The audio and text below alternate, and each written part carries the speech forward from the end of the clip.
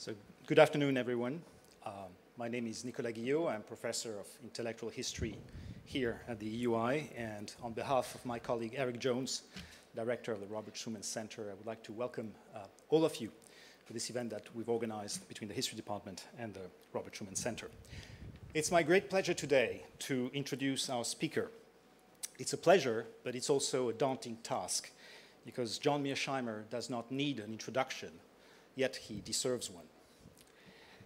John Mearsheimer is the Roland Wendell Harrison Distinguished Service Professor of Political Science at the University of Chicago, an institution where he's taught for nearly 4 decades. Prior to that, he graduated from the US Military Academy in West Point, after which he joined the Air Force, and then took a PhD in political science at Cornell University. Now, for those of you with a background in international relations theory, Mearsheimer is a household name. He is without a doubt one of the towering figures of the discipline, and probably the most prominent representative of the realist school of international politics. His 2001 book, The Tragedy of Great Power Politics, is now required reading in any introductory class to the discipline, and has achieved the canonical status once held, maybe, by Morgenthau's 48 Politics Among Nations. John has written about security concerns, realism, US foreign policy in the Middle East, deterrence, the role of lies in international affairs, and more recently on the crisis of liberal internationalism in his latest book, The Great Delusion, published in 2018 by Yale University Press. But even if you don't have a background in IR, in recent weeks, Mearsheimer has become a familiar name in relation to the discussion of the war in Ukraine. 7 years ago, in 2015, John gave a talk at an alumni association in Chicago on the responsibility of the West in triggering the Russian invasion of Ukraine. Sadly, many of the points he made in that talk turned out to be remarkably prescient. By now, this talk has been seen more than 27 million times. This has obviously put John in the limelight, and it has also earned him a bunch of new critics who have tried, sometimes very unfairly, to put some flack in his fuselage. But the fact is that John has never really left the limelight, and he has a record of being an intellectual irritant to the Washington foreign policy establishment and a defender of contrarian positions. He was one of the signatories of the 2002 open letter in the New York Times advocating against the decision to go to war in Iraq. He recently defended the withdrawal from Afghanistan. And now you can see why neoconservatives have never been very well inclined or disposed towards John Mearsheimer. But then in 1994, he was also the only voice saying that the Ukrainians should not give away, but keep their nuclear weapons. Now, John has always defended his positions out of principle and intellectual discipline, something which has earned him many accolades and the esteem of friends and adversaries alike. In his devastating critique of American foreign policy thinkers in 2017, Perry Anderson wrote that IR scholars are all too often eager to compromise their integrity by offering some veneer of technical respectability to whatever policy option is fashionable at the moment. But the field also included, he added in a footnote, and now I'm quoting him, theorists of distinction whose independence of mind has saved them from the temptation of office. John Mearsheimer of Chicago is an outstanding example, end of quote. And so the current polemics, I think, tell us less about John than about the state of public discussion when it comes to the war in Ukraine. An American journalist has recently defined it an intellectual no-fly zone. We are in a moment in which, if you follow the sometimes heated debates on social but also traditional media, diplomacy has become synonymous with appeasement, in which advocating anything short of an ill-defined military solution makes you complicit with genocide, and in which even gesturing towards the possibility that responsibilities may be shared somehow means joining an extremist fringe that includes not only the ubiquitous Noam Chomsky, but such dangerous fanatics as Jeffrey Sachs, Pope Francis, the New York Times since the May 19th editorial, and possibly now France and Germany.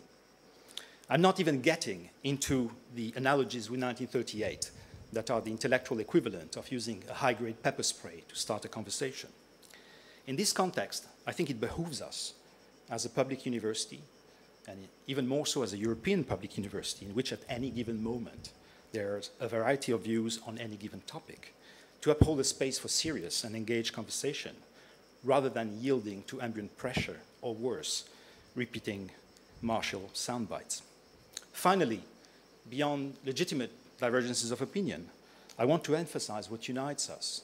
I think all of us are here today, and I'm sure, I know as a fact I can include John in that statement, that we're here because we are concerned and we care for Ukraine. But it's precisely because of this concern, and because this war is unjustifiable no matter how you look at it, that we ought to give ourselves as much intellectual latitude as we can in trying to understand the many causes of that conflict, and so as to better put an end to its tragic consequences.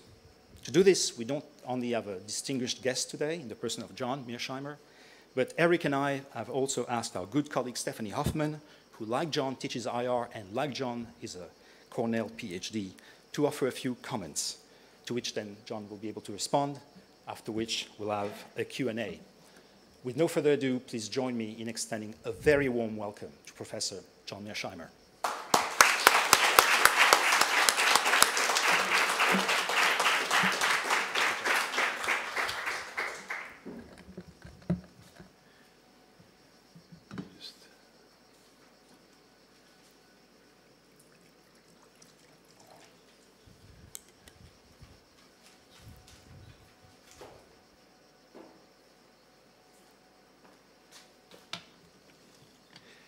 Can everybody hear me clearly in the rear? Good. If I trail off for one reason or another, just wave your hand like that. It's a great pleasure to be here in Florence, and I greatly appreciate all of you coming out to hear me speak. I would like to thank my old friend Nicholas Guijo for his most generous introduction, and I'd like to thank Eric Jones and the European Union Institute for inviting me to give this talk. And I would like to thank Stephanie, even before she's offered her comments, for giving those comments and letting me expound on various points that I don't fully develop in the talk. The war in Ukraine is a multi-dimensional disaster, which is likely to get worse in the foreseeable future. When a war is successful, little attention is paid to its causes, but when the outcome is disastrous, much attention is paid to the origins of the conflict. People want to know, how did we get into this terrible situation? I have witnessed this phenomenon twice in my lifetime, first with the Vietnam War and second with the Iraq War. In both cases, Americans wanted to know, how did their country miscalculate so badly? Given that the United States and its NATO allies played a crucial role in the events that led to the Ukraine war and are now playing a central role in the conduct of that war, it's appropriate to evaluate the West's responsibility for this calamity. I want to make two main arguments today. First, the United States is principally responsible for causing the Ukraine crisis. This is not to deny that Putin started the war and that he is responsible for Russia's conduct on the battlefield. Nor is it to deny that America's allies bear some responsibility, but they largely follow Washington's lead on Ukraine. My key point, however, is that the United States pushed forward policies toward Ukraine that Putin and his colleagues see as an existential threat to their country, a point they have made repeatedly for many years. Specifically, I am talking about America's obsession with bringing Ukraine into NATO and making it a Western bulwark on Russia's border. The Biden administration was unwilling to eliminate that threat through diplomacy and indeed recommitted itself to bringing Ukraine into NATO during 2021. Putin responded by invading Ukraine on February 24th of this year. Second, the Biden administration has reacted to the outbreak of the war by doubling down against Russia. Washington and its Western allies are committed to decisively defeating Russia in Ukraine and employing comprehensive sanctions to greatly weaken Russian power. The United States is not seriously interested in finding a diplomatic solution to the war, which means the war is likely to drag on for months, if not years. In the process, Ukraine, which has already suffered grievously, is going to experience even greater harm. In essence, the United States and its allies are helping lead Ukraine down the primrose path. Furthermore, there's a danger that the war will escalate as NATO might get dragged into the fighting and nuclear weapons might be used. We live in perilous times. Let me now lay out my argument in greater detail, starting with a description of the conventional wisdom about the causes of the conflict.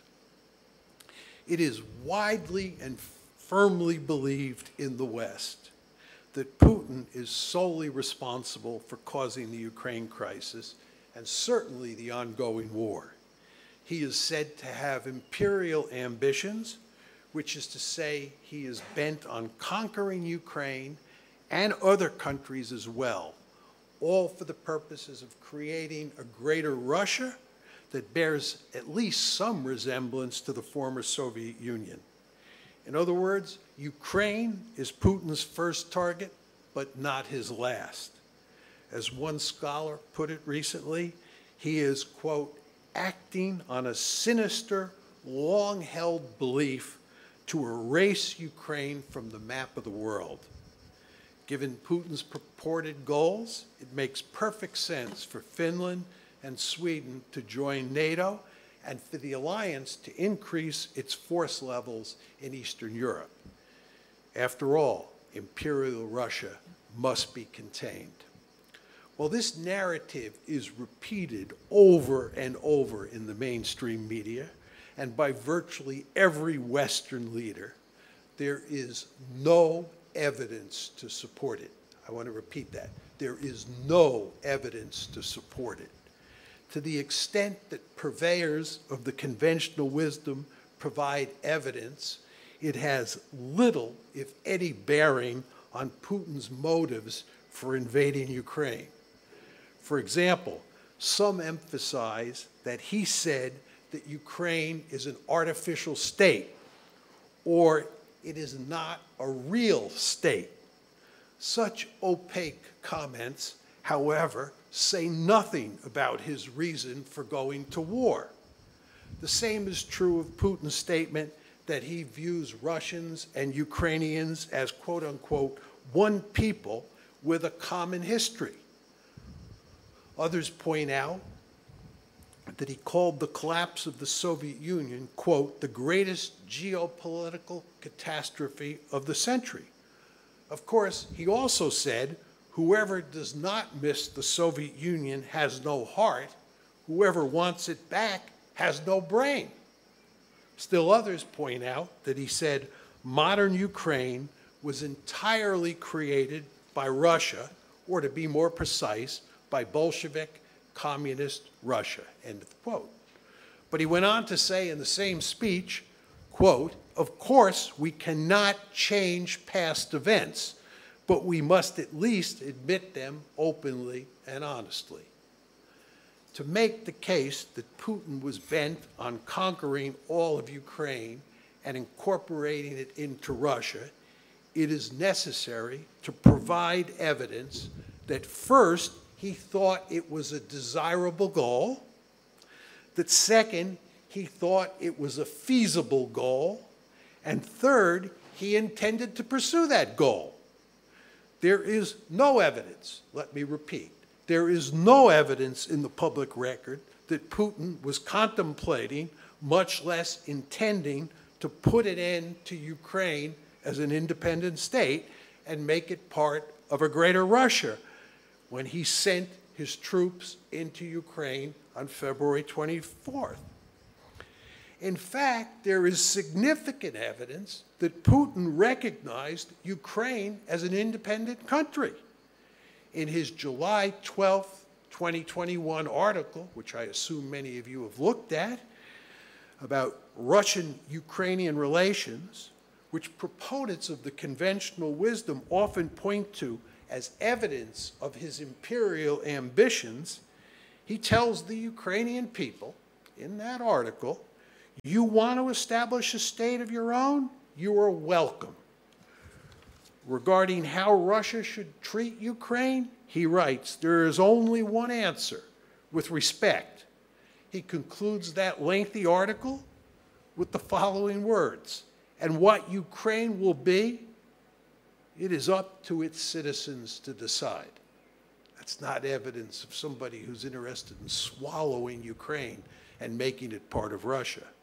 In that same July 12th, 2021 article, and again in an important speech he gave on February 21st of this year, Putin emphasized that Russia accepts, quote, "the new geopolitical reality that took shape after the dissolution of the USSR."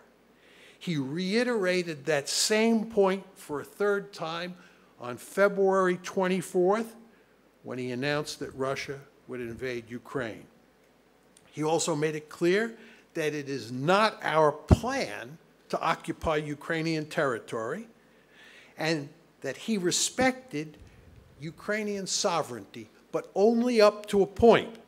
To be a bit more specific and quote him, "Russia cannot feel safe, develop, and exist while facing a permanent threat from the territory of today's Ukraine."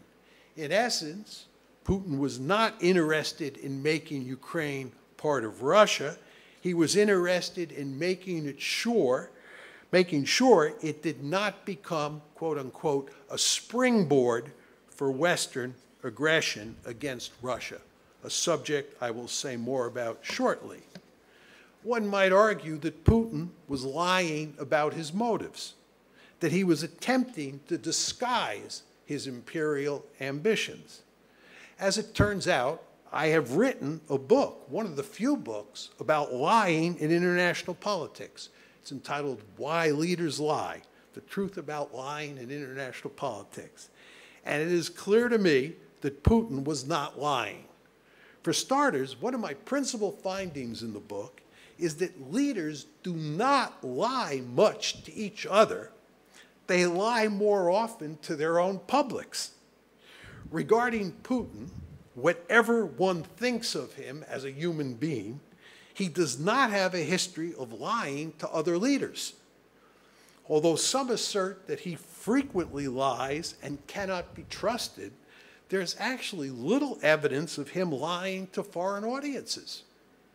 Moreover, he has publicly spelled out his thinking about Ukraine on numerous occasions over the past 2 years. And he has consistently emphasized that his principal concern is Ukraine's relations with the West, especially with regard to NATO.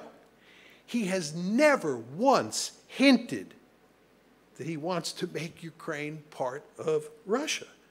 If this behavior is part of a giant deception campaign, it would be without precedent in recorded history. Perhaps the best indicator that Putin is not bent on conquering and absorbing Ukraine is the military strategy Moscow has employed from the start of this campaign. The Russian military did not attempt to conquer all of Ukraine. That would have required a classic blitzkrieg strategy that aimed at quickly overrunning all of Ukraine with armored forces supported by tactical air power.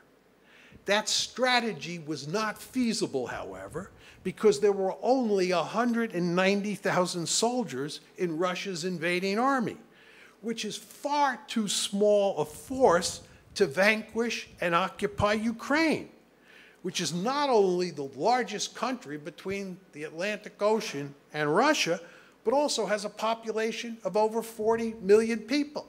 You're not going to conquer, occupy, and absorb a country of that size with 190,000 people. And you're not even going to have enough troops to launch a classic blitzkrieg, which is essential to conquer the entire country.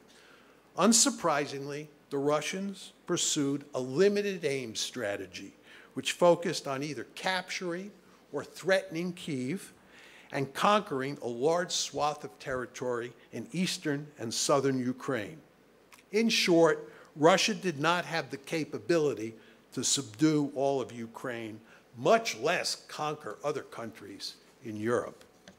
To take this argument a step further, Putin and other Russian leaders surely understand from the Cold War that occupying countries in the age of nationalism is invariably a prescription for never-ending trouble. The Soviet experience in Afghanistan is a glaring example of this phenomenon. But more relevant for the issue at hand is Moscow's relations with its allies in Eastern Europe during the Cold War. The Soviet Union maintained a huge military presence in that region and was involved in the politics of almost every country located there. Those allies, however, were a frequent thorn in Moscow's side. The Soviet Union put down a major insurrection in East Germany in 1953. It invaded Hungary in 1956, and it then invaded Czechoslovakia in 1968, all for the purpose of keeping those countries in line. There was serious trouble in Poland in 1956, 1970, and 1980 to 81. Although Polish authorities dealt with these events, they served as a reminder that intervention might be necessary. Albania, Romania, and Yugoslavia routinely caused Moscow trouble, but Soviet leaders tended to tolerate their misbehavior because their location made them less important for deterring NATO. What about contemporary Ukraine? It's obvious from Putin's July 12, 2021 essay, his famous essay, that he understands that Ukrainian nationalism is a powerful force, and that the civil war in the Donbass, which had been going on since 2014, had done much to poison relations between Russia and Ukraine. He surely knew that Russia's invasion force would not be welcomed with open arms by Ukrainians, and that it would be a Herculean task for Russia to subjugate Ukraine if it had the necessary forces to conquer the entire country, which it did not have. Finally, it's worth noting that hardly anyone made the argument that Putin had imperial ambitions from the time he first took office in 2000 until the Ukraine crisis first broke out on February 22nd, 2014. That's 14 years. Nobody made the argument that he had imperial ambitions in his first 14 years in office. In fact, the Russian leader was an invited guest to the April 2008 NATO summit in Bucharest, where the alliance announced that Ukraine and Georgia would eventually become members. He was invited to be there. Putin's opposition to that announcement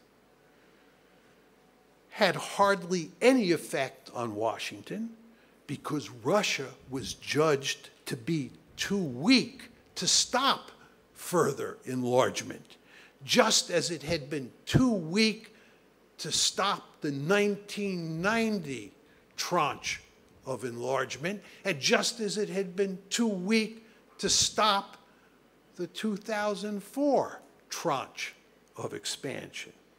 Relatedly, it's important to note that NATO expansion before 2004 2014, before the February 2014 crisis, was not aimed at containing Russia. Given the sad state of Russian military power, Moscow was in no position to pursue revanchist policies in Eastern Europe. Tellingly, former U.S. Ambassador to Moscow Michael McFaul notes that Putin's seizure of Crimea, that was in February 22nd, after the February 22nd, 2014 crisis started, was not planned before the crisis, but was an impulsive move in response to the coup that overthrew Ukraine's pro-Russian leader. In short, NATO enlargement was not intended to contain a Russian threat, but was intended instead as part of a broader policy to spread the liberal international order into Eastern Europe and make the entire continent look like Western Europe. It was only when the Ukraine crisis broke out in February 2014 that the United States and its allies suddenly began describing Putin as a dangerous leader with imperial ambitions, and Russia as a serious military threat that had to be contained. What happened? This new rhetoric was designed to serve one simple purpose: to allow the West to blame Putin for the outbreak of trouble in Ukraine. And now that the crisis has turned into a full-scale war, it is imperative to make sure that he alone is blamed for this disastrous turn of events. This blame game explains why Putin is widely viewed as an imperialist here in the West, even though there is hardly any evidence to support that perspective. Let me now turn to the real cause of the Ukraine crisis and ultimately the Ukraine war. The taproot is the American-led effort to make Ukraine a Western bulwark on Russia's borders. That strategy has three prongs. One, integrating Ukraine into the EU. Two, turning Ukraine into a pro-Western liberal democracy. You all know about the Orange Revolution. And three, and most importantly, incorporating Ukraine into NATO. The strategy was set in motion at NATO's annual summit in Bucharest in April 2008, when the alliance announced that Ukraine and Georgia will become members. That's in quotes, will become members. Russian leaders responded immediately with outrage, making it clear that this decision was an existential threat to Russia, and they had no intention of letting either country join NATO. According to a respected Russian journalist, Putin, quote, flew into a rage and warned that if Ukraine joins NATO, it will do so without Crimea and the eastern regions. It will simply fall apart. That's Putin talking in 2008.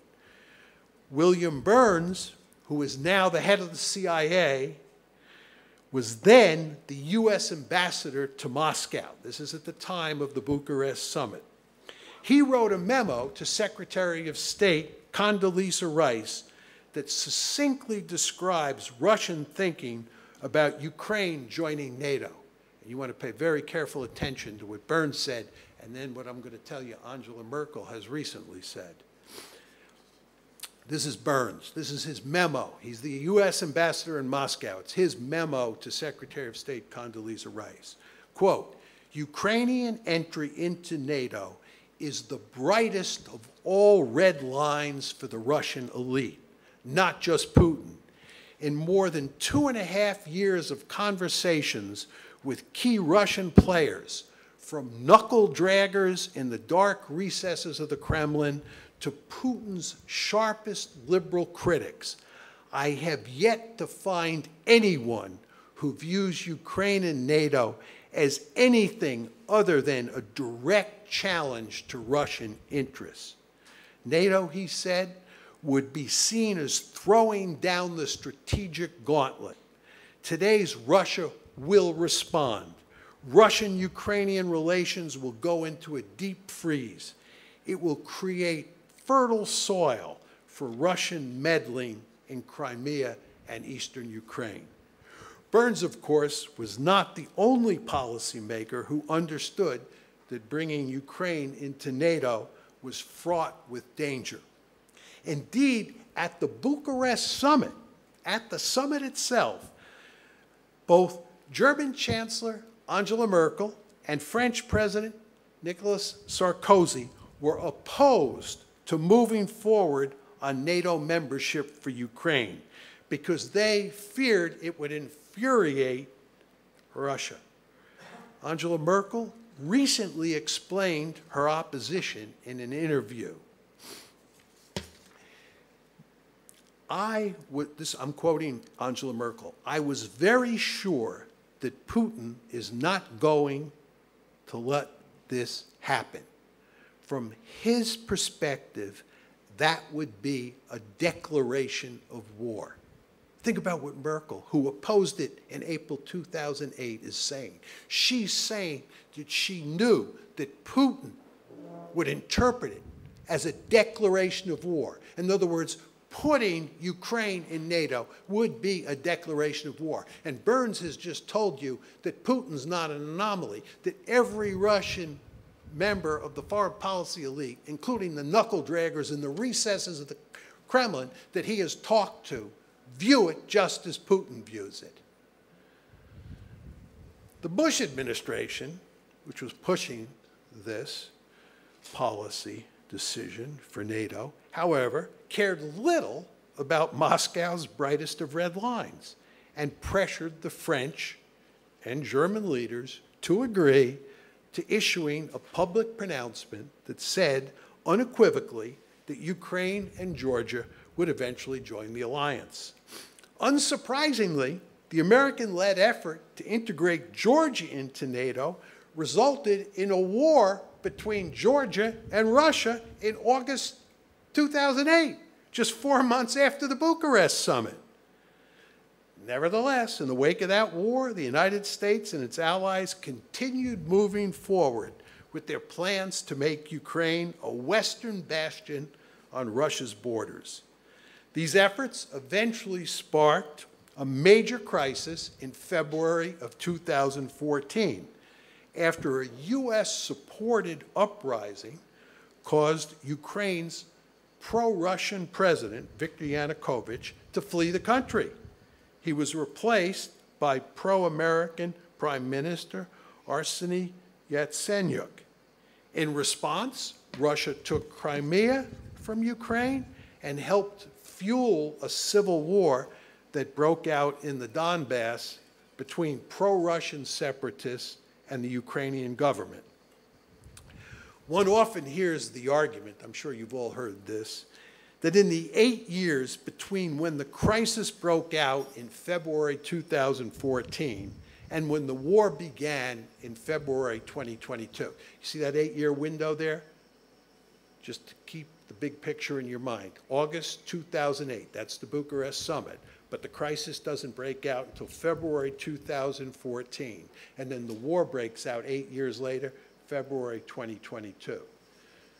The argument is that in the 8 years between when the crisis broke out and when the war broke out, this past February, the United States and its allies paid little attention to bringing Ukraine into NATO.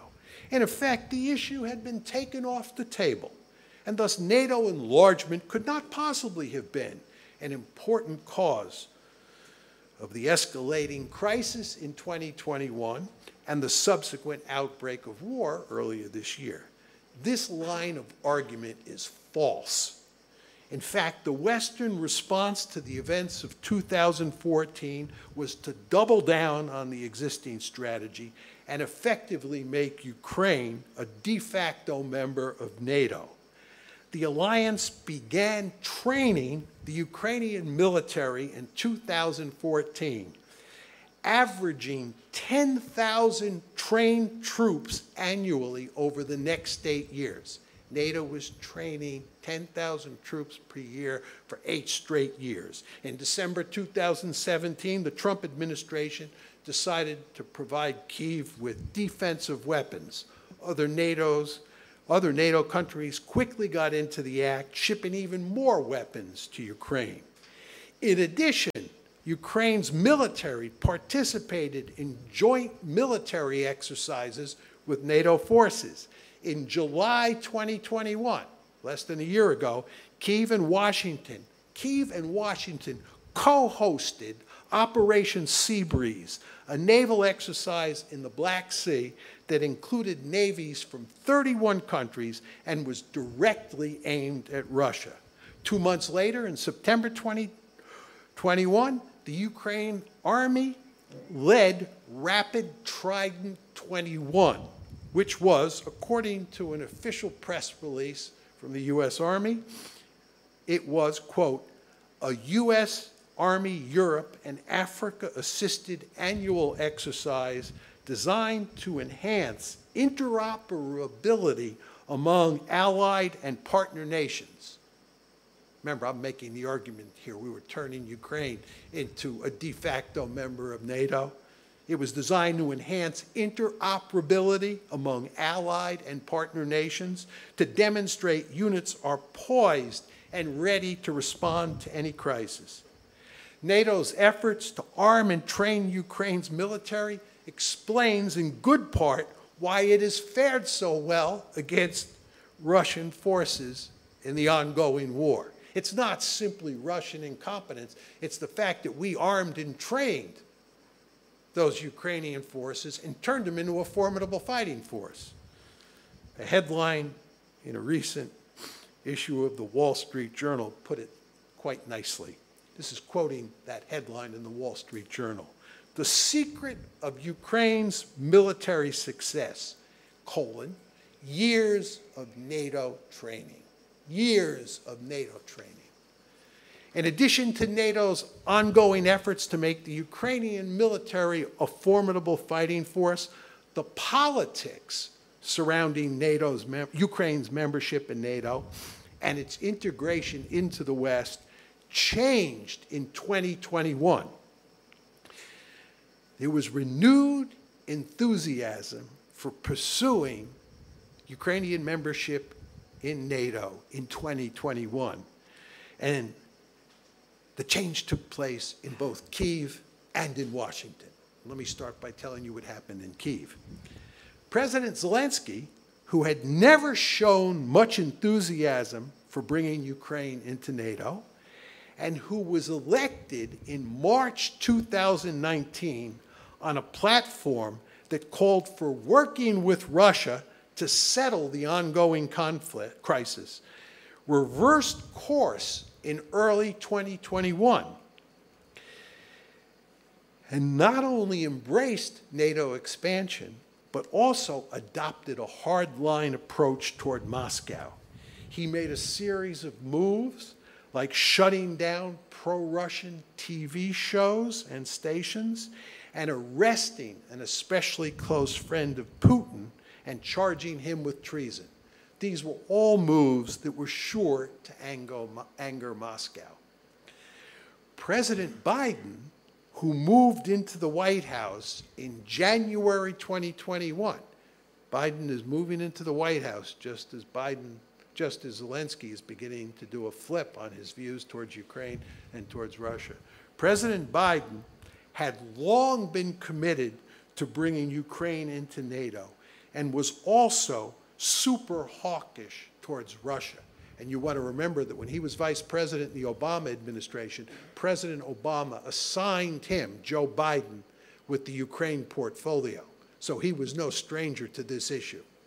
Unsurprisingly, on June 14th, 2021, about a year ago, almost a year ago to the day, NATO issued the following communique at its annual Brussels summit. I'm going to quote, we reiterate the decision made at the 2008 Bucharest summit that Ukraine will become a member of the alliance, ... as an integral part of the process. We reaffirm all elements of that decision. We reaffirm all elements of that decision, as well as subsequent decisions, including that each partner will be judged on its own merits.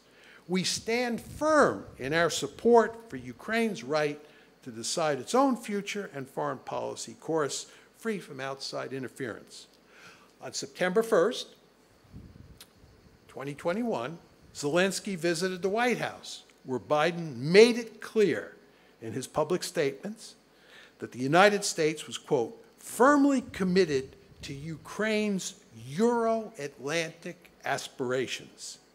Then, on November 10th, 2021, Secretary of State Tony Blinken and his Ukrainian counterpart signed an important document. It's called the U.S.-Ukraine Charter on Strategic Partnership. It's available on the website, or on the internet if you're interested. This is what it says. The aim of both parties is to, quote, underscore a commitment to Ukraine's implementation of the deep and comprehensive reforms necessary for full integration into Europe and Euro-Atlantic institutions. That document explicitly builds not just on, quote, the commitments made to strengthen the Ukraine-U.S. strategic partnership by Presidents Zelensky and Biden, end of quotes, but it also reaffirms the U.S. commitment to the, quote, 2008 Bucharest Summit Declaration. In short, there is little doubt that starting in early 2021, Ukraine began moving rapidly toward joining NATO. Some argue that while that may be true, it should not have concerned Russian policymakers. We have decided it shouldn't have concerned Russian policymakers. Why? Because NATO is a defensive alliance and poses no threat to Russia. But that's not how Putin and other Russian leaders think about NATO. And it is what they think, not what you think or I think, that matters. And they see NATO as a direct threat. They see NATO expansion into Ukraine as an existential threat. They see it as the brightest of red lines. To deal with this growing threat, Putin stationed ever-increasing numbers of Russian troops on Ukraine's borders between February 2021 and February 2022. You remember last year? The number of Russian troops on Ukraine's borders continually increased and increased and increased. You ask yourself, why was that happening? It was happening in response to what Zelensky and Biden were doing, and all the arming and training was taking place. You noticed all those military exercises I described took place in 2021.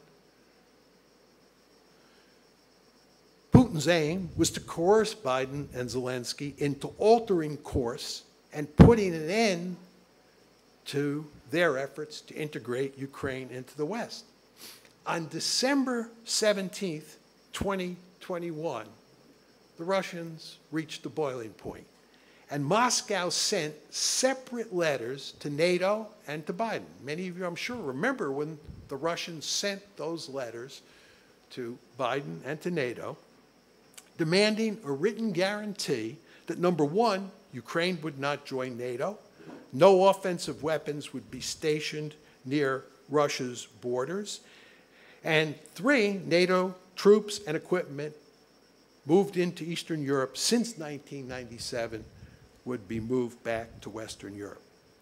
Putin made numerous public statements during this period that left no doubt that he viewed NATO expansion into Ukraine as an existential threat. Speaking to the Defense Ministry Board on December 21st, 2021, he stated, this is quoting Putin, "What they are doing or trying or planning to do in Ukraine is not happening thousands of kilometers away from our national border. It's on the doorstep of our house. They must understand that we simply have nowhere further to retreat to. Do they really think we do not see these threats? Or do they think that we will just stand idly by watching threats to Russia emerge? 2 months later, at a press conference on February 22nd, 2022, this is 2 days before they invade, Putin said, quote, "We are categorically opposed to Ukraine joining NATO because this poses a threat to us, and we have arguments to support this. I have repeatedly spoken about it in this hall." He then made it clear that he recognized that Ukraine was becoming a de facto member of NATO. The United States and its allies, he said, quote, "continue to pump the current Kiev authorities full of modern types of weapons," end of quote. He went on to say that if this was not stopped, Moscow, quote, "would be left with an anti-Russia armed to the teeth." This is totally unacceptable. Putin's logic should be manifestly clear to Americans in the audience who have long understood, I'm sure, that we have a Monroe Doctrine which stipulates that no great power is allowed to place any of its military forces in the Western Hemisphere. I might note that in all of Putin's public statements during the months leading up to the war, there is not a scintilla of evidence that he was contemplating conquering Ukraine and making it part of Russia, much less attacking other countries in Eastern Europe. Other Russian leaders, including the defense minister, the foreign minister, the deputy foreign minister, and the Russian ambassador to Washington, the Russian ambassador to Washington, also emphasized the centrality of NATO expansion for causing the Ukraine crisis. Foreign Minister Sergei Lavrov made the point succinctly at a press conference on January 14th, 2022, when he said, "The key to everything," I'm quoting Lavrov now, "the key to everything is the guarantee that NATO will not expand eastward." Nevertheless, the efforts of Lavrov and Putin to get the United States and its allies to abandon their efforts to make Ukraine a Western bulwark on Russia's border failed completely. Secretary of State Tony Blinken responded to Russia's mid-December demands by simply saying, quote, "There is no change, there will be no change." Putin then launched an invasion of Ukraine to eliminate the threat he saw from NATO. Where are we now and where are we going? The Ukraine war has been raging for almost 4 months. And I would like to make 3 separate points. I'd first of all like to talk about the specific consequences of this conflict for Ukraine, talk a little bit about the prospects for escalation, and talk a little bit about the prospects for ending the war in the foreseeable future. Starting with Ukraine, this war is an unmitigated disaster for Ukraine. As I noted earlier, Putin made it clear in 2008 that Russia would wreck Ukraine to prevent it from joining NATO. He is delivering on that promise. Russian forces have conquered at least 20% of Ukrainian territory and destroyed or badly damaged many Ukrainian cities and towns. More than 6.5 million Ukrainians have fled the country, while more than 8 million have been internally displaced. Many thousands of Ukrainians, including innocent civilians, are dead or badly wounded, and the Ukrainian economy is in shambles. The World Bank estimates that Ukraine's economy will shrink by almost 50% over the course of 2022. Estimates are that approximately $100 billion worth of damage has been inflicted on Ukraine already, and it will take close to $1 trillion to rebuild the country. In the meantime, Kyiv requires about $5 billion of aid every month just to keep the government running. Furthermore, there appears to be little hope that Ukraine will be able to regain use of the Azov and Black Seas, the ports on the Azov and Black Seas anytime soon. Before the war, roughly 70% of all Ukrainian exports and imports and 98% of its grain exports move through these ports. This is the basic situation after less than 4 months of fighting. It is downright scary to contemplate what Ukraine is going to look like if this war drags on for a few more years. So, this brings me to the second topic I want to talk about. What are the prospects for negotiating a peace agreement and ending this war in the next few months? I am sorry to say that I see no way this war ends anytime soon. And this is a view shared by prominent policymakers on both the Western side and the Russian side.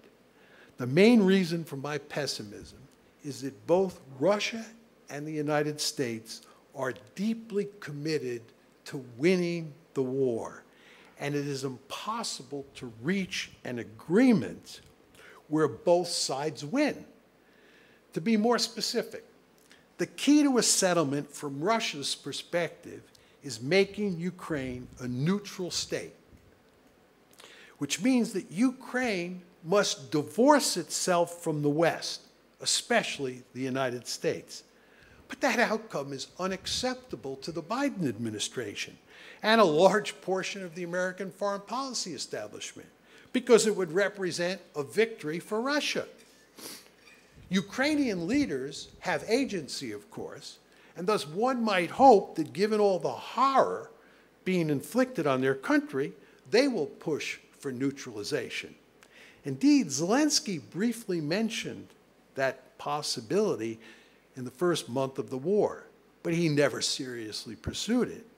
There's little chance, however, that Kyiv will push for neutralization, because the ultra-nationalists in Ukraine, who wield significant political power, have zero interest in yielding to any of Russia's demands, especially one that dictates Ukraine's political alignment with the outside world.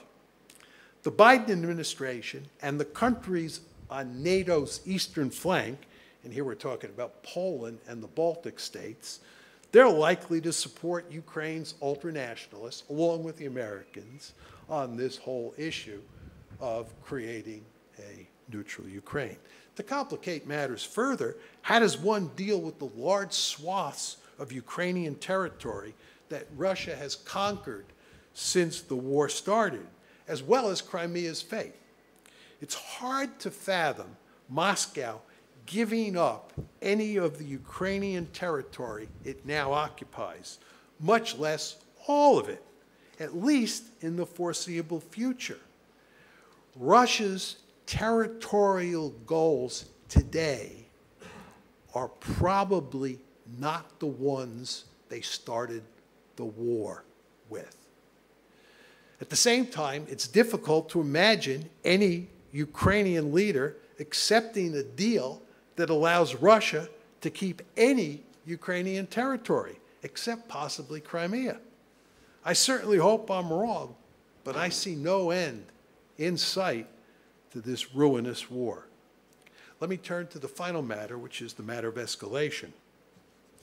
It's widely accepted among international relations scholars that there is a powerful tendency for protracted wars to escalate.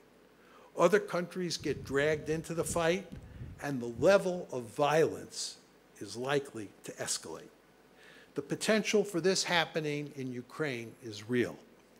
There is a danger that the United States and its NATO allies will get dragged into the fighting, which they have been able to avoid up to this point, even though we are now effectively at war with Russia. There's also the possibility that nuclear weapons might be used in Ukraine, and that might even lead to a nuclear exchange between Russia and the United States. The underlying reason that these outcomes might be realized is that the stakes are so high for both sides, and thus neither can afford to lose. As I have emphasized, Putin and his lieutenants believe that Ukraine joining the West is an existential threat to Russia that must be eliminated. In practical terms, that means Russia must win its war in Ukraine. Defeat is unacceptable. The Biden administration, on the other hand, has stressed that its goal is not only to defeat the Russians in Ukraine, but also to use massive sanctions to do egregious damage to the Russian economy. Secretary of Defense Lloyd Austin has emphasized that the West's goal is to weaken Russia to the point where it could not invade Ukraine again. In effect, the Biden administration is committed to knocking Russia out of the ranks of the great powers. At the same time, President Biden himself has called Russia's war in Ukraine a genocide and charged Putin with being a war criminal who should face, quote, a war crimes trial after the war. Such rhetoric hardly lends itself to negotiating an end to the war. After all, how do you negotiate with a genocidal state? American policy has two significant consequences. For starters, it greatly amplifies the existential threat Moscow faces in this war, and it makes it more important than ever that Moscow prevail in Ukraine. At the same time, it means that the United States is deeply committed to making sure that Russia loses. The Biden administration has now invested so much in the war, both materially and rhetorically, that a Russian victory would represent a devastating defeat for Washington. Obviously, both sides can't win. Moreover, there's a serious possibility that one side will begin to lose badly. There is a serious possibility of that. If American policy succeeds and the Russians are losing to the Ukrainians on the battlefield, Putin might turn to nuclear weapons to rescue the situation.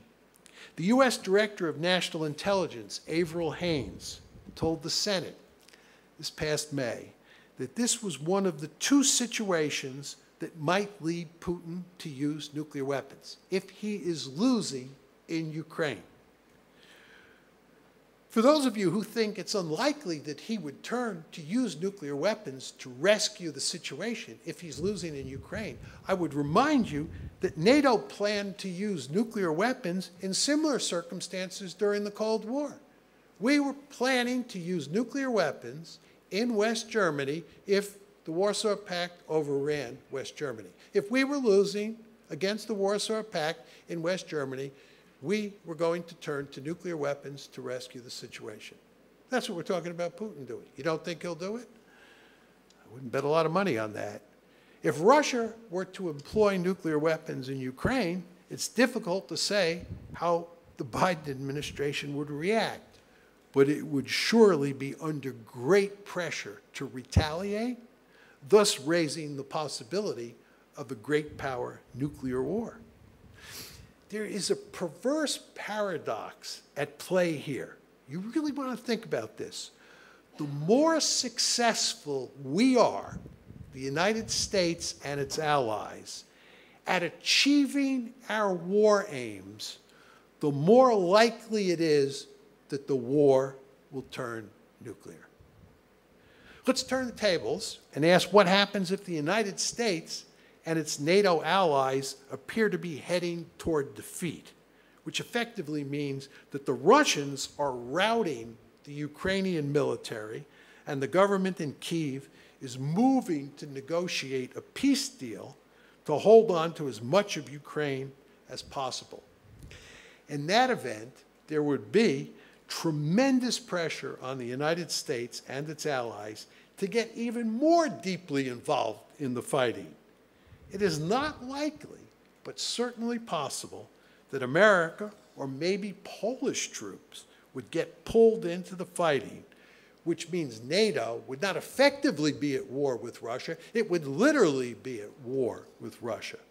This is the other scenario, according to Avril Haines, the director of national intelligence, where the Russians might turn to nuclear weapons. It is difficult to say precisely how events will play out in the Ukraine war. But there is no question that there will be serious potential for escalation, to include nuclear escalation. The mere possibility of that outcome should send shivers down your spine. There are likely to be other disastrous consequences from the war, which I cannot discuss in any detail because of time constraints. For example, there is reason to think that the war will lead to a food crisis in which many millions of people will die. Furthermore, relations between Russia and the West have been so thoroughly poisoned that it will take many years to repair them, maybe even decades. In the meantime, that profound hostility will foster instability around the globe, and especially in Europe. One might agree, but note that there's a silver lining. Relations among countries in the West have markedly improved. Transatlantic relations have improved. NATO and the EU are in better shape than ever. That's true for the moment, but there are deep fissures below the surface, which are likely to manifest themselves over time. For example, I would expect that relations between the countries of Eastern and Europe will deteriorate as the war drags on. Finally, the conflict is already damaging the global economy in major ways, and the situation is likely to get much worse with time. Jamie Morgan, the CEO of JP Morgan Chase, says that we should brace ourselves for an economic hurricane. These economic shocks, of course, in turn, will affect the politics of every Western country, undermining liberal democracy and strengthening its opponents on both the left and the right. In conclusion, the ongoing conflict in Ukraine is a colossal disaster, which, as I noted at the start of my talk, will lead people all around the world to search for its causes. Those who believe in facts and logic will quickly discover that the United States and its allies are mainly responsible for this train wreck. The April 2008 decision to bring Ukraine and Georgia into NATO was destined to lead to conflict with Russia. The Bush administration was the principal architect of that fateful choice, but the Obama, Trump, and Biden administrations have doubled down on that policy at every turn, and America's allies have dutifully followed.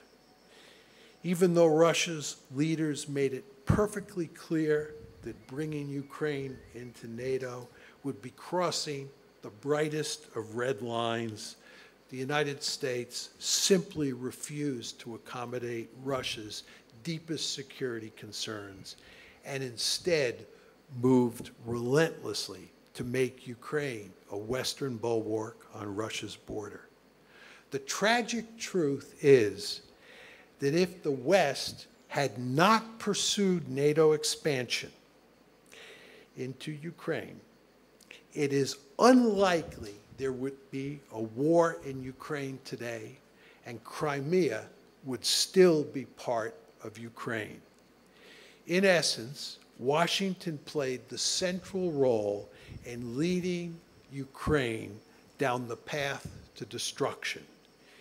History will judge the United States and its allies with abundant harshness for its remarkably foolish policy on Ukraine. Thank you.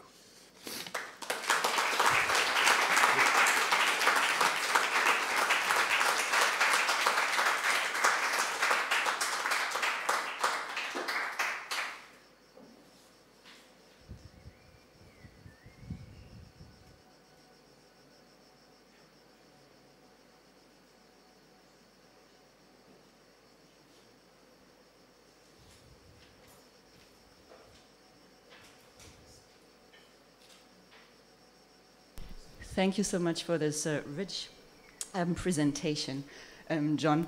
And I see you are very much ahead of me, like you are completely acclimatized to the Florentine weather, while I'm, I don't know how, super warm, and I've been here for 9 months. You're not only ahead in that respect, as Nicolas has already mentioned, we both have a PhD from the same university, Cornell, and admittedly, there were some professors that were there at your time that were also there at my time. And so when my cohorts above, beyond, when we started our PhD, the question was always, how did John Mearsheimer and Joe Greco, to be completely fair, come out of the same school as us? Because you're one of the few realists, if I may, who came out of Cornell. And so my first question really would be more about whether you can talk a bit about where your theoretical thinking developed. You've been to West Point, you were at Cornell, so where does the theoretical foundation come from?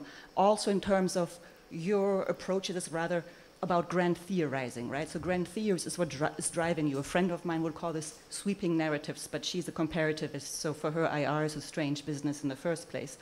But like, so why grand theorizing, and what to you is the role of, say, area studies? Because, I mean, you said that until 2014, people did not see Russia as a threat.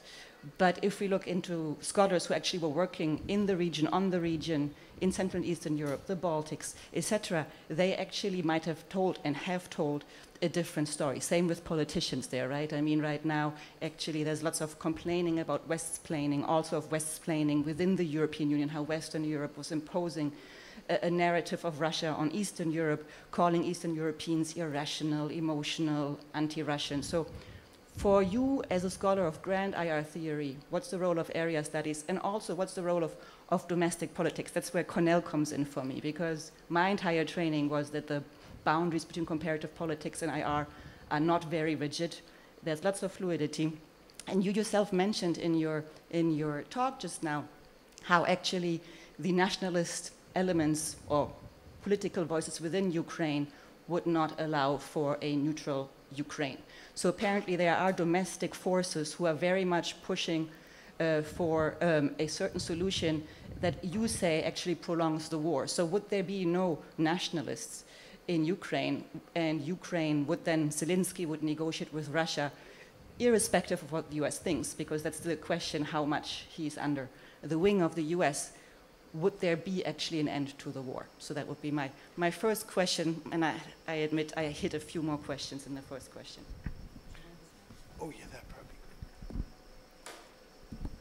Thank you, Stephanie. I could talk about these questions. I could answer these questions for hours on end, but I won't do that. She asked me, first of all, where did my realist theory come from? How did I get interested in realism and sort of become a realist theorist? The truth is, when I went to Cornell, I did not even self-identify as a realist, much less do any work on realist theory. In those days, there were three main theories of international relations. One were the realist theories, and Waltz's book had not yet come out, the '79 book, when I was a graduate student. Realist theories, liberal theories, and Marxism. There was no social constructivism at the time. With the passage of time, Marxism disappeared from the radar scope and it was replaced by social constructivism. So by the time I was at the University of Chicago and teaching IR theory, it was realism, liberalism, and social constructivism. But anyway, I knew all about Marxism, I knew all about liberalism and realism, but I honestly did not self-identify as a realist because I didn't do grand theory. I wrote a dissertation on conventional deterrence. Then I went to Cornell, excuse me, to the University of Chicago in 1982. And one of the first courses that I taught was IR theory. And I just did it because we needed somebody to teach it. And I remember I read Robert Gilpin and I read Ken Waltz. This is in February 83 when I'm teaching Waltz, and his book had come out in 1979. And that's when I started wrestling with Waltz's book, which is a very difficult book to read, and I could never make heads or tails of it. Then my good friend Jack Snyder, who taught at Columbia, was writing a book which eventually came out called Myths of Empire, which was a defensive realist track. And it was in the process of giving Jack comments and going back and forth with him and reading Ken Waltz and going back and forth with him in the classroom that I started to discover that I was unsatisfied with their realist theory of international politics. And I decided to develop my own. And this was very easy to do at the University of Chicago because the University of Chicago was a place that privileged theory. It was a very theoretical institution. So I naturally gravitated into theory, to IR theory, and I discovered that I was a realist. I've often thought about why did I end up as a realist? And I don't know. I could speculate. But I thought that realism provided the best explanation for how the world works. And I therefore gravitated to it. But there were surely other factors that influenced me. So that's basically how I ended up doing IR theory and becoming a realist. Now, you asked me about my love of grand theory. I'm one of these people who has infinite intellectual curiosity, and I love coming up with simple theories about how the world works. I understand full well the danger of coming up with simple theories, and I'll get to this in a second when I talk about area studies and domestic politics. There are limits to what general theories can tell you about the world, but I instinctively love them. I love simplicity. And I think, by the way, one of the reasons that students like Tragedy of Great Power Politics is because the theory that I put forth is a simple theory. You don't have to like the theory, but at least you can understand it because it's simple. So I'm just a simple old boy, I think, by nature, and that's what I think caused me to gravitate to grand theory. Now, your third and fourth questions had to do with area studies and domestic politics. And this gets at the limits of theory, of grand theory, or of realism. Realism, as most of you folks know, is a theory that leaves domestic politics on the cutting room floor. The theory says that domestic politics do not matter. Now, we all know that domestic politics do matter. And the argument that realists like me make is that they don't matter that much. So you can come up with a simple theory that leaves them out, and that theory will still have lots of explanatory power. My intuition, and it's just my intuition, is that a really good theory, like realism, can explain 75% of what happens. That means it's wrong 25% of the time. And my argument is that it's wrong 25% of the time because those factors that it leaves on the cutting room floor sometimes jump up and bite you in the hiney. They matter. Domestic politics sometimes really matters, and your simple systemic theory can't explain that particular case. So there are real limits to even the best theory. Just to come at this from another perspective, theories are simplifications of an incredibly complicated reality. There's no way we can make sense of the world because it's so complicated without simple theories. We need simple theories. But because the world is complicated and theories are simple, they're therefore going to be wrong some reasonable part of the time. And my intuition, again, is that that's 25%. That's when domestic politics comes in. So I'm not saying domestic politics don't matter. I just don't think in IR they matter that much most of the time. Now, area studies, very interesting. One of my big gripes about comparative politics is that invariably people who study comparative politics never take IR courses. They think that people who study IR are basically second rate, and these IR theories are not important to know. You want to go inside the black box. All this talk about treating states like black boxes and looking at their interactions is foolish. I always say to comparativists, I say this to young graduate students, take courses in IR, right? It's fine to be a comparativist and know a ton about what's happening inside Russia or inside Ireland or Brazil, whatever area you want to study. But don't you want to know basic IR theory, how this country that you're studying relates to other countries according to the basic IR theories? Just think about China. If I were young today, I'd learn Chinese, I'd become a China expert, and I'd take lots of IR courses. Best of both worlds. That's my argument. But somebody recently said to me, John, you're pontificating about the Ukraine crisis. Why are you pontificating about the Ukraine crisis? You don't know anything about Ukraine. You don't know anything about Russia. This is an area that area specialists should dominate. My view is, are you serious? Geopolitics, U.S.-Russian relations, Russian-NATO relations is terribly important for understanding the Ukraine crisis. You have to know basic IR theory to have a good feel for this crisis. And at the same time, I would concede you want area studies in there who can tell you all sorts of things about Ukraine and about Russian domestic politics and American domestic politics and German domestic politics as well. So I don't deny that for 1 second. So my general point is learn IR theory. You're foolish if you don't. I'm talking to comparativists here.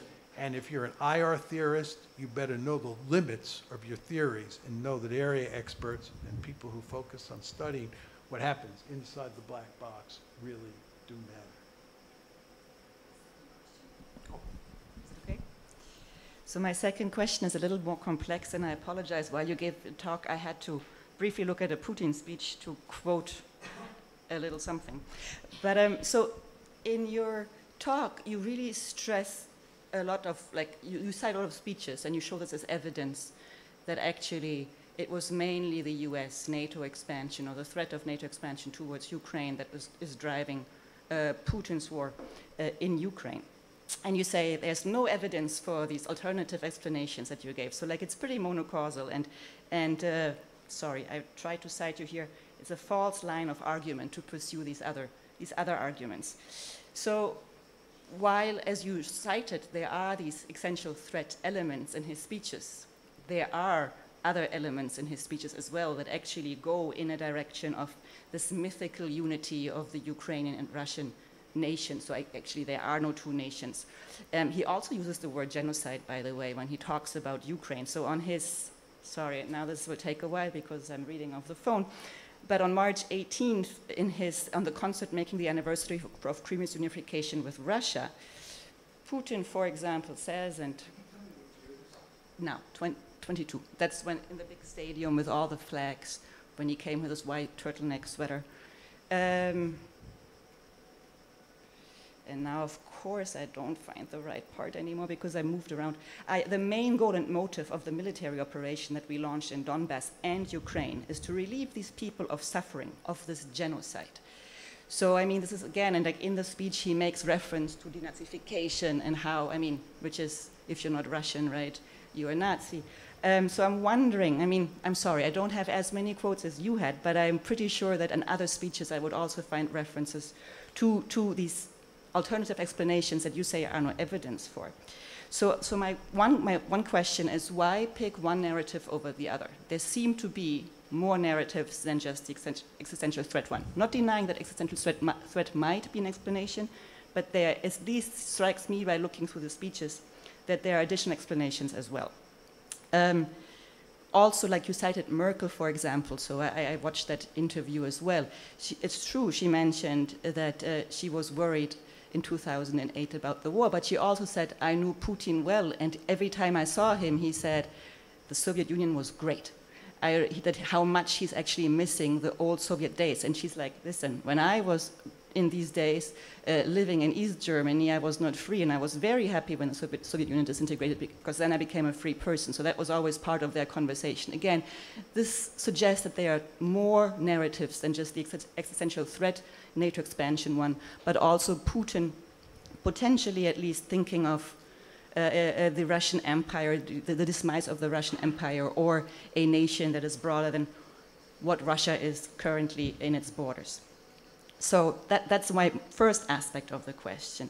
So now, if we buy into this, the essential threat narrative is the main explanation as to why Russia invaded Ukraine.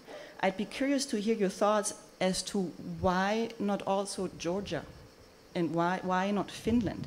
I mean, so Georgia and Ukraine both joined the Partnership for Peace in NATO in 1994. So some of the training and the security assistance that you mentioned has been going on for a very long time through this partnership that they have with NATO, as many other Eastern European countries actually have. And so, as you say, like Georgia was part of the discussion in 2008, and so it was Ukraine and Georgia that were supposed to join NATO, and then France and Germany said, not right now. And so the Bucharest Declaration was this very ambiguous document that kind of alluded to the possibility. It had a Rose Revolution. The revolution happened as well. There was exactly, as you mentioned, Russia invaded part of Georgia, but then it stopped. There's no more further invasion happening in Georgia. Why is Georgia not an existential threat to Russia? And Finland, I mean, people argue that actually Finland's now so it has applied to become a NATO member, right? But it's not NATO member yet. That is an unintended consequence of this war. But right now it is not member of NATO yet, and it shares a very long border with Russia. So why don't we see this very aggressive rhetoric and military action also on the Finnish border, given that this potentially could also be understood as an existential threat? So if you don't mind unpacking a little bit, first of all, why picking one narrative over the other? And then also spell out a little bit more as to why actually other countries where this kind of existential threat narrative could fit to don't seem to uphold. Sorry, I'm just checking my notes because while you were speaking, I was writing so many things down that I'm not sure. But I think, no, I got the main gist. Thank you. You can come back at me again. Just on the narratives, the conventional wisdom in the media and in the West more generally and among Western leaders is that Putin was interested in conquering Ukraine and absorbing it into Russia. And he was bent on creating a greater Russia, and really Ukraine was the first station on the railroad line. And what I say you have to do is you have to find evidence that he thought that was desirable, that goal was desirable. That number two, he thought that goal was feasible. And number three, that's what he had set out to do. There's evidence that that's what he was going to try to do. And my point was, there's no evidence of that.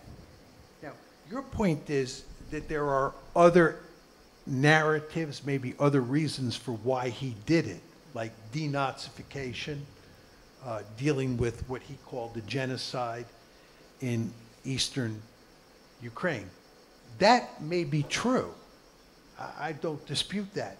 But it doesn't contradict my basic point. It doesn't address the basic issue that he was bent on an imperial mission, right? So there's no question that he was interested in going into the Donbass in part because he thought that a genocide, that's his rhetoric, was taking place. But again, it doesn't address the basic issue on the table. What we need is evidence that he's an imperialist. And just to go to Merkel, there's no question that Merkel says that Putin made it clear to him, to her, that he thought the Soviet Union was a wonderful enterprise. And remember, I read the quote where Putin said in his heart, how could you help but miss the Soviet Union? That's what he said, which is consistent with what Merkel said. But then he went on to say, you know, in the rest of the sentence, that this is not going to happen. Anybody who thinks that is not got a brain. So there's no evidence that he said, I miss the Soviet Union, and what we have to do is recreate the Soviet Union or recreate something that looks like the Soviet Union. You have, in my opinion, you have to provide evidence of that to beat me. It may be possible to do that. Eric and I were talking about that before. We may discover when archives are opened, or there may be pieces of evidence out there now that I've just missed. But you have to show that that's what he was bent on doing. Actually, I thought where you might go, a number of people have used this argument about me. You know, he made this speech about Peter the Great the other day, and he made it clear that Peter the Great had imperial ambitions and was interested in reconquering, I'm choosing my words carefully here, reconquering territory that the Swedes and others had taken away from Russia. And then he, in a very opaque way, implied that he may be doing the same thing. He didn't mention Ukraine. But one could argue that, you know, he sees what he's doing now in Ukraine as similar to what Peter the Great did. That is, reconquering lost territory. That would contradict my argument. My counter to that is that he said that after the invasion. And I have words in there. I've thought about this long and hard. I think his goals have escalated. This is why I think, tragically, he's not going to give up that territory he's conquered. I think he's either going to incorporate that into Greater Russia, or he's going to create independent republics. His goals have changed. My argument is there's no evidence before he went in that he was interested in conquering huge swaths of territory and incorporating it into Russia. It's like the Germans in World War I. I don't know how many of you know about the March 1918 Treaty of Brest-Litovsk. Oh my God, it's amazing how much territory the Germans took from the Russians via the Treaty of Brest-Litovsk in March 1918. Of course, it was all eventually reversed, okay? But when the Germans went into the war in 1914, they did not have those war aims. They evolved as the war went on. And that's the great danger that we face with regard to Putin in Russia now that the war has started, that his war aims have elevated, and it'll make it impossible to recreate a vibrant Ukraine, which would be, from my point of view, a desirable goal.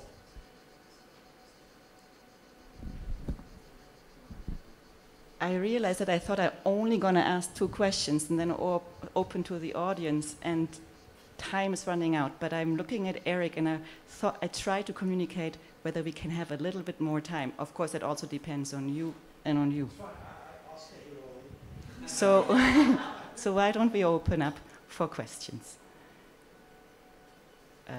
Many questions. Can I start with Sarah? So,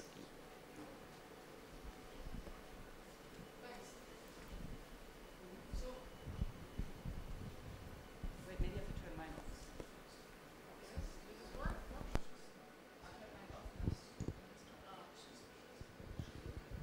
Thank you. This works. Good.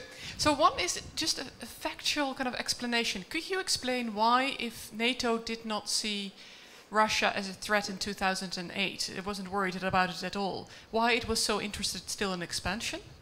And the second one is something about this concept of winning the war that you were mentioning at the end, which makes negotiations so difficult because both sides want to really win the war. What does winning the war mean? And the reason I ask this is if we look at Russia's behavior in Syria, I wonder whether permanent stability is perhaps a winning of the war for Russia.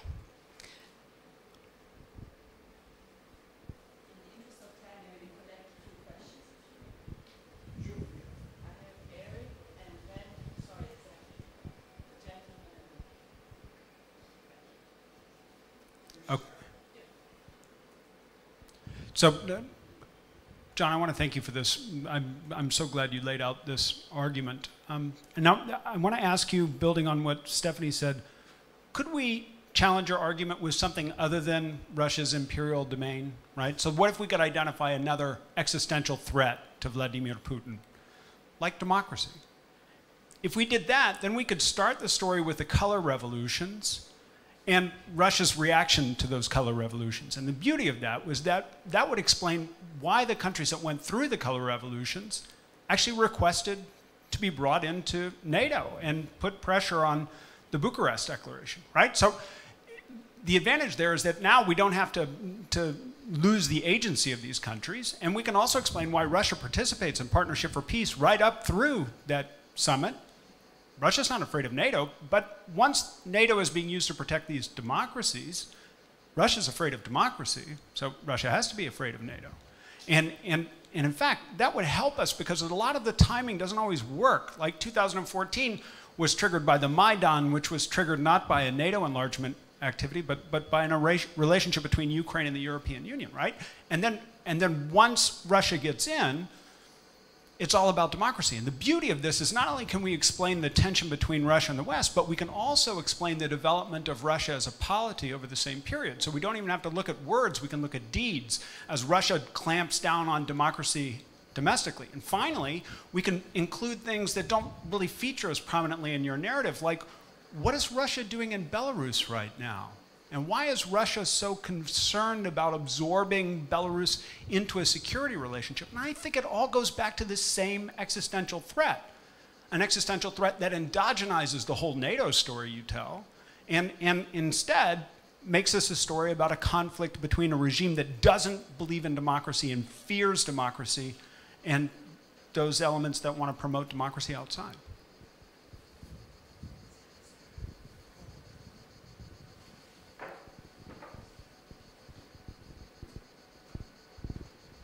Thank you, everyone. I'm Balthazar, I'm a PhD here. Actually, yes. So I'll actually be very brief because it responds to what Professor Jones has said. If we use this logic of what happens outside of Russia and how Russia responds to it, how does imperialism not actually advances your explanation of the causes of the war? Russian imperialism, meaning that Russia needs to direct how Ukrainian and Belarus internal forces act and in which direction those democratic or not forces can push their own countries, and therefore Russia's imperialism is the response of Russia to foreign countries' politics. And not Russia being imperialistic does not mean, I don't see why it would imply that the cause you identify would not be the cause of the current war.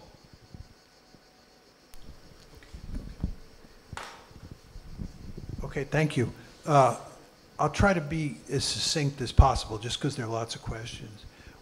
Your question, Sarah, why expansion before the crisis in 2014? John says it's not about balance of power politics. We're not containing Russia.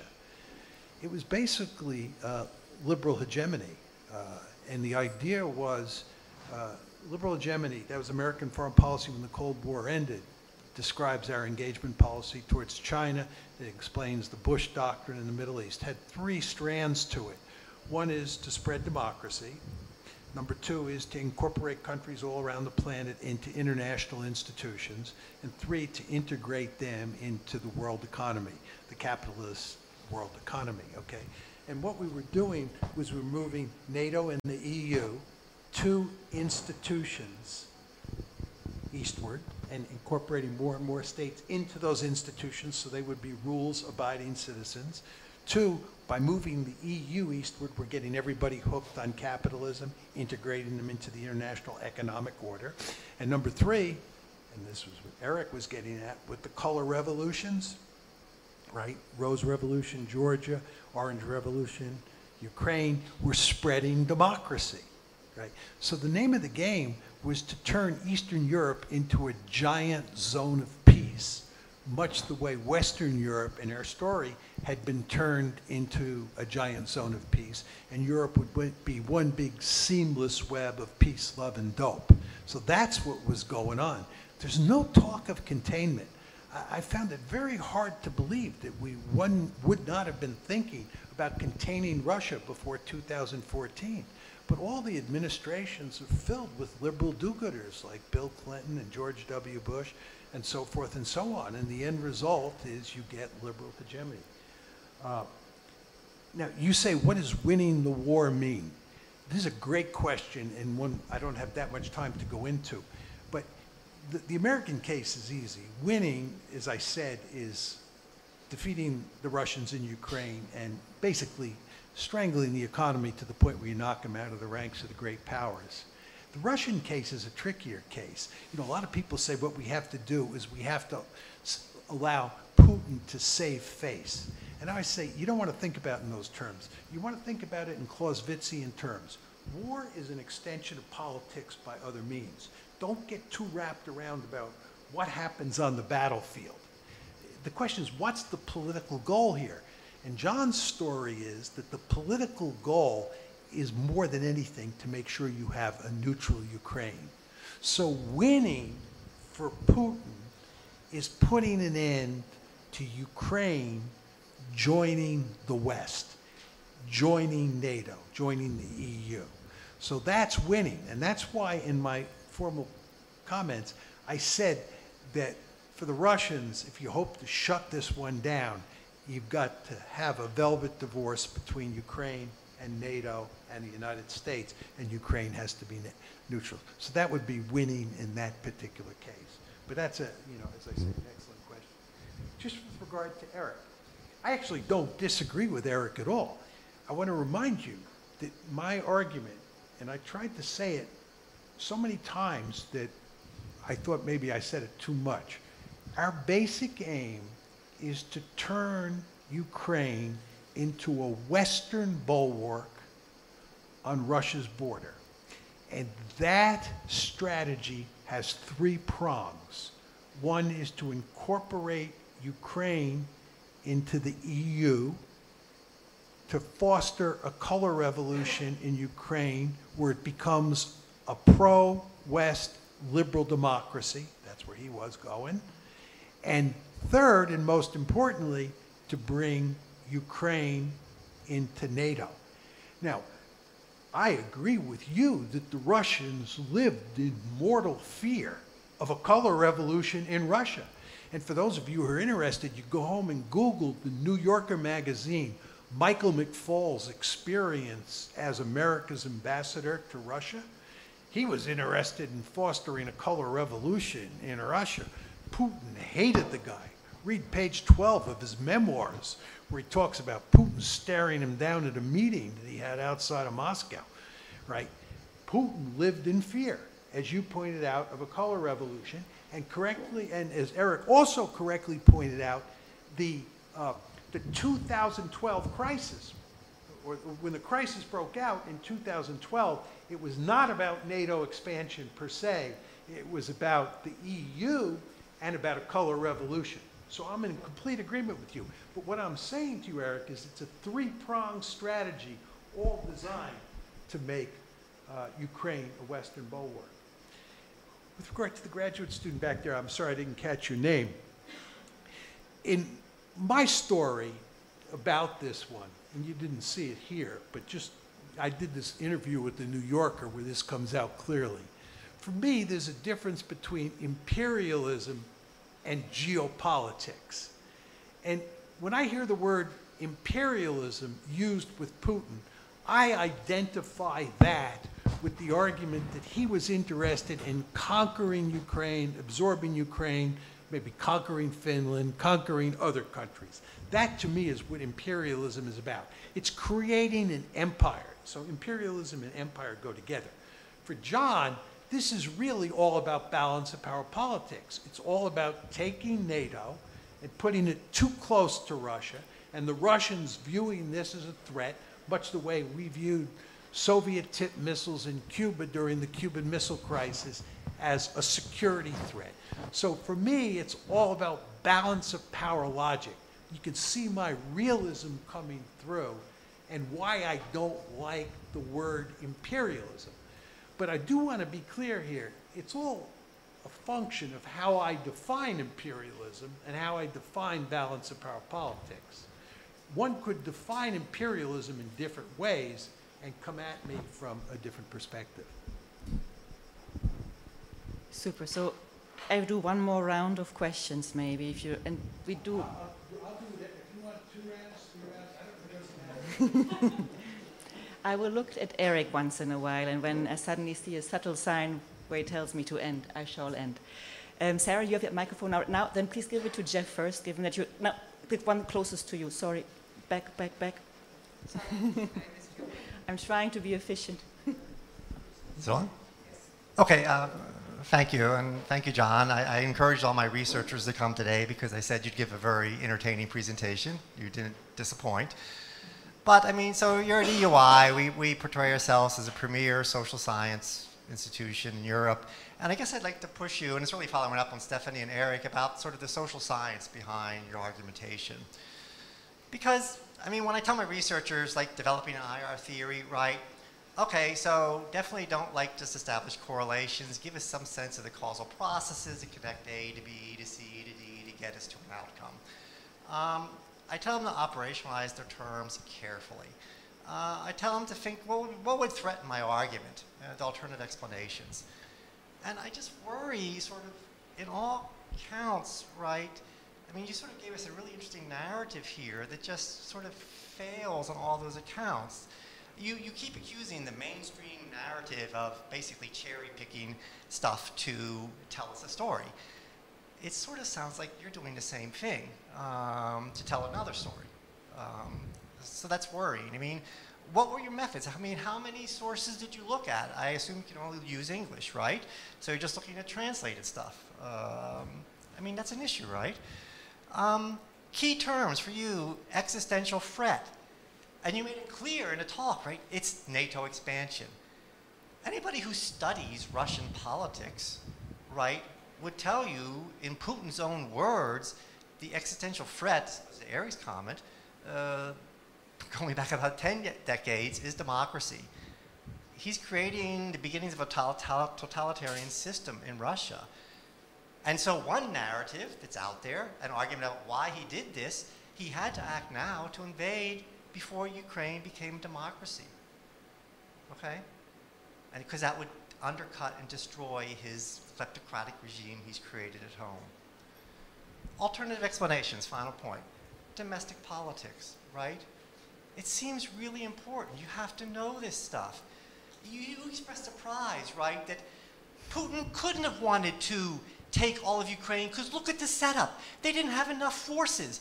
Have you studied from the Russian specialists about the decision-making before the invasion? Putin was listening to 3 people. Shoigu, who was telling him stories. He thought he could actually take Kiev and decapitate it.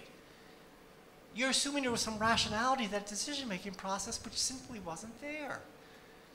So I just worry that, you know, if we sort of really think about the social science behind your argument, it's sort of, it's not there. Thanks. Veronica, please.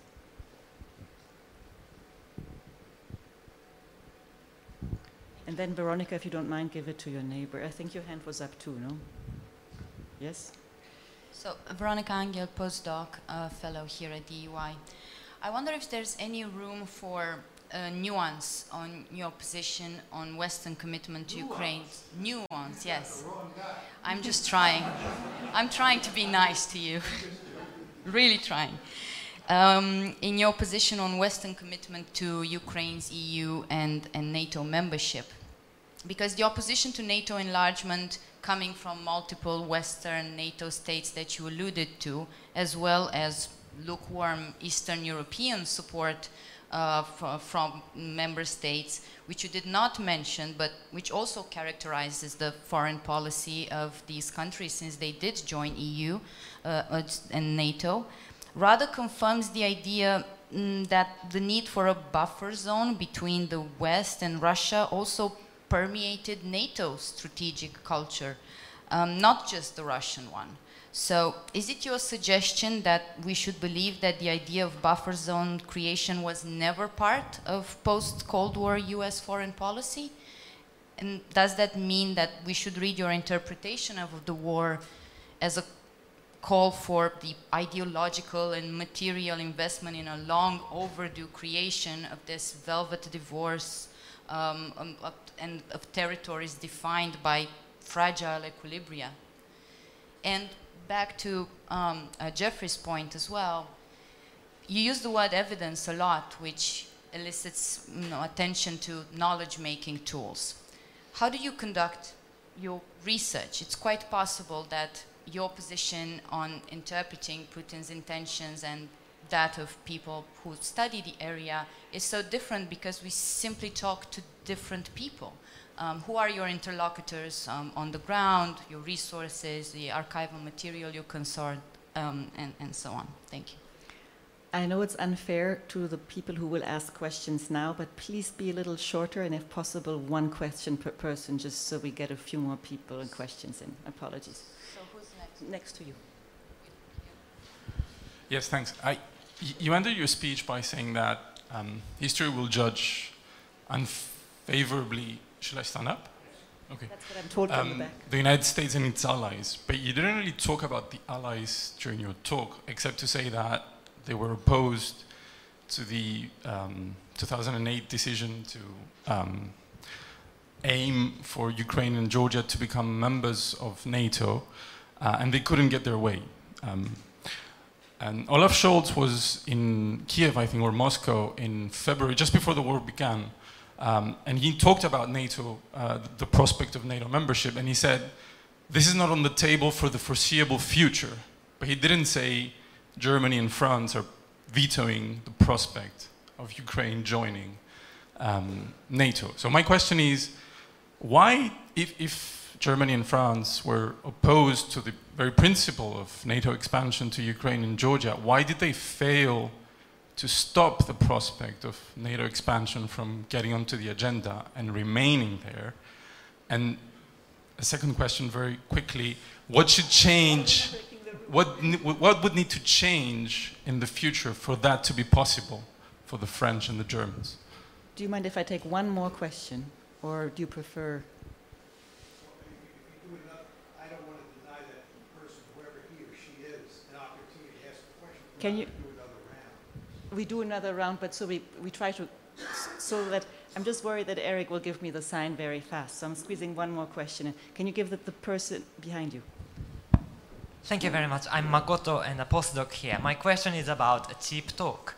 So you mentioned you relied on Putin's statement, and I understand that Putin usually don't lie to foreign colleagues, but if the war aim, the real war aim or partial war aim is unpalatable, isn't it a good reason for them to lie, or generic leader to lie? For example, when Japan invaded Southeast Asia, Japan wanted the oil in Indonesia. They never publicly said that.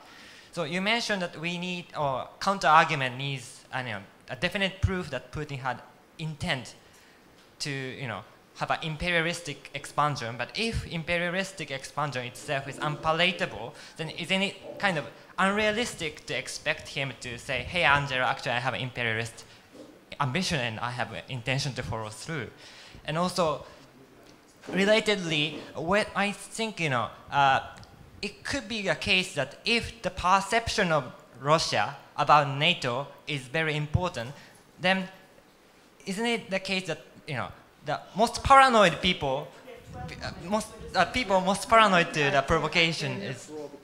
Oh, sorry, then I'll stop there. Thank you.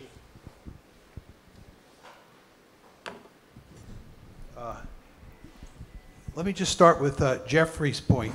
Look, social science has real limits, and you do your best with the evidence, and you always live with the possibility that you're wrong. It may be the case that all the available public evidence points in one direction, but when they open the archives in 20 years, you'll discover that you were wrong.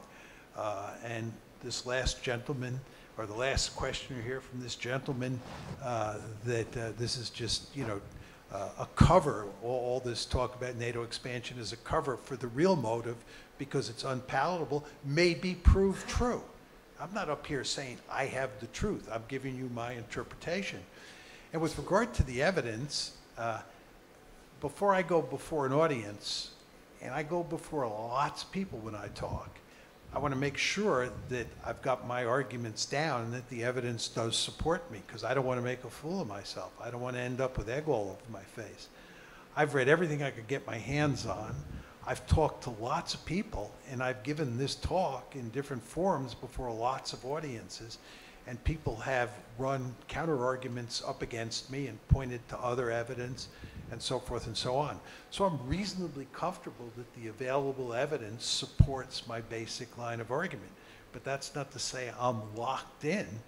And Eric and I were talking before in his office, and I was telling him if he came across any evidence in a book that he was mentioning to me that contradicted what I had to say, please send it to me as soon as possible, and I'll change my arguments accordingly.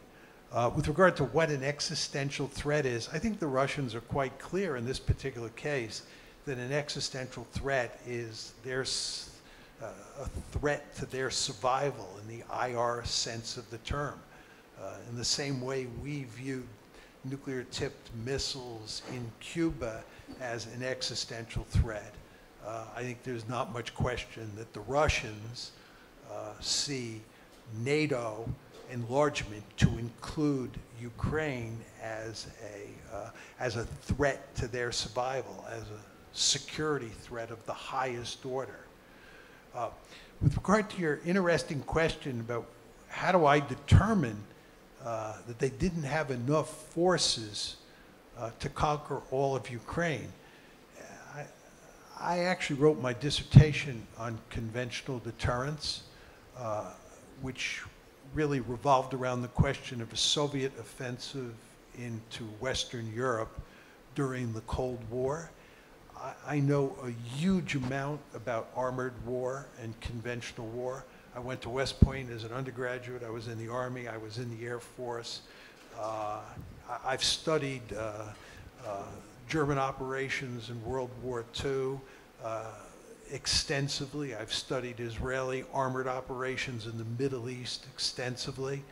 And I didn't have to rely on anybody's opinions on whether or not the Russians had the capability to conquer Ukraine with 190,000 forces. I could count up how many armored division equivalents they had, how many they needed, what was necessary to conquer Ukraine, what was necessary to occupy Ukraine. And then I know enough about social engineering as well to think about what kind of force levels they'd need to do that. It is not even close. And all the other people like Barry Posen at MIT, who I know, who are experts about the nitty-gritty of conventional war, agree with me on this issue. So that assessment is based on my own views. With regard to this young woman over there who commented on my lack of nuance, I think there's no doubt about it that virtually everybody who knows me would agree that nuance is not my modus operandi. But you raised the interesting issue about a buffer zone. And the Russians wanted a buffer zone. They wanted Ukraine as a buffer zone. And that's what they care about regarding Belarus, Belarusia as well. It's actually NATO that didn't want a buffer zone. I went to Poland about 3 or 4 different times, and I told the Poles that the last thing you want to do is expand NATO into Ukraine, because it's going to be like poking a hornet's nest, and it's going to cause unending trouble for Poland.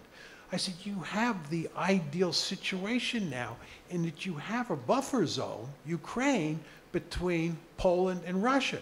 And what you should do is everything you possibly can to maintain that buffer zone.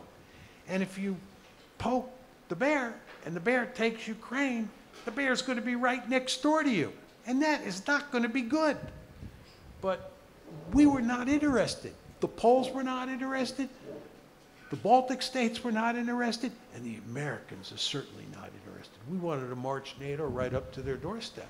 So my argument would be they should have been interested in the buffer zone, sort of getting in line with your points, but we weren't.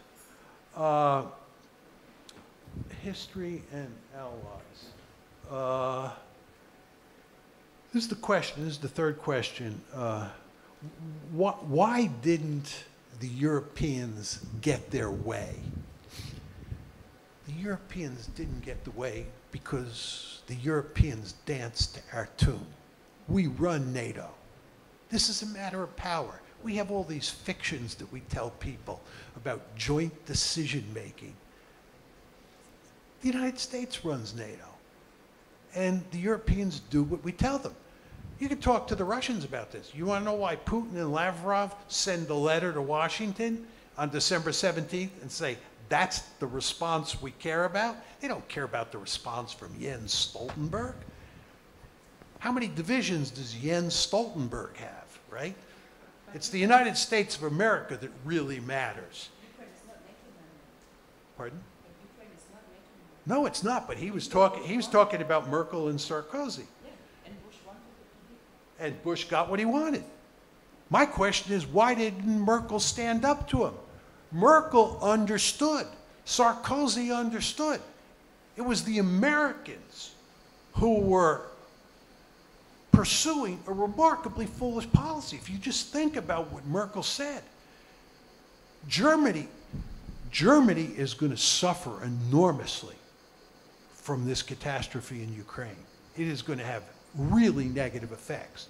And I say to myself, apropos your comments, why didn't she throw down the gauntlet and say, under no circumstances are we allowing Ukraine to come into NATO? That's exactly what she should have done. But the Germans hardly ever do that. They always dance to our tunes. One, history, and I don't think I have to explain that to you. And number two, they have a deal here. And the deal is the United States stays in Europe, acts as a pacifier, provides security for them, and they basically go along with what we want them to do. That's the deal, right? They don't want us to leave, so they don't want to anger us. They don't want to tell us to jump in the lake.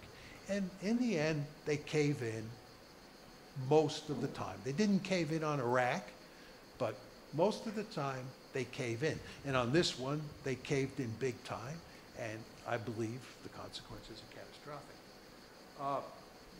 Your point about cheap talk. Look, your point is basically that this is an imperial enterprise, and they're covering it up with rhetoric about NATO expansion. And I can't prove that you're wrong other than saying, I see no evidence that you're right. If when they open the archives, you're right and I'm wrong, God bless you, you're right. I was wrong, I'll admit it. But based on everything that's out there in the public record, and sort of what fits in my story from a logical point of view, I think you're wrong. That, you know, they're not buffaloing us. They're not, you know, they're not lying to us. But I can't be 100% certain on that. I'll be very unconventional. I let one more question in, but as a gift to you for dinner. So if you do, like, this will be could be a conversation topic, because who happens to be here in the room is one of the architects of European security policy, Robert Cooper. And so if you don't mind, we'll finish with Robert, who gives us a question that maybe will serve for dinner conversation. The pressure is on before we finish. I mean, European security policy is rather a grand term for what I worked for the European Union for some time, and I wouldn't describe what it has as actually being a security policy in real realist terms. But I wrote a paper. But I was going to say to you, and this is partly based on my European experience, maybe when you write all this down, you could include a footnote about the incompetence of multilateral organizations. Multilateral what? Organizations. Because actually I found the NATO declaration that issued from Bucharest really extraordinary. I could understand them inviting Ukraine to join or to start the membership action procedure. That meant something. I could understand them remaining silent. That meant something. But to say NATO will one day be a member of Ukraine without having any program behind it or anything like that, that was just a piece of multilateral incompetence. And remember, this was drafted personally by the heads of government. And that's when you get real incompetence joined together. So it's not kind of pure theory, but it's, but nevertheless, multilateral organizations are very curious. Actually, I think the UK played a bad role, because if the UK had joined France and Germany in saying, look, this is rather dangerous, it needs to be thought about more carefully, maybe we could have got away with saying nothing, which would have been a good solution. So, can you very quickly? Oh, sorry. Over time, I've come to appreciate the importance of multilateral institutions, or what you call multilateral organizations. When I first, started thinking about institutions, I tended to be somewhat contemptuous of them, and that was foolish on my part. But the argument I would make is that multilateral institutions are run by the most powerful states. And the EU and NATO are run in large part by the most powerful states. And with regard to NATO and the April 2008 decision, you said that it was evidence of multilateral incompetence. I think there's absolutely no question you're right. I've now studied and talked to people about this. You're absolutely right. But it was the Americans who were responsible. It was the Bush administration. And if you look at the decision-making process, it was, to put it in crude terms, a half-assed decision-making process where the Americans really goofed. I would just say to you from having spent 3 days in Germany talking to a number of people about this issue, they would take issue with you on the UK. Their argument is, this is not my argument, this is what a number of people said to me.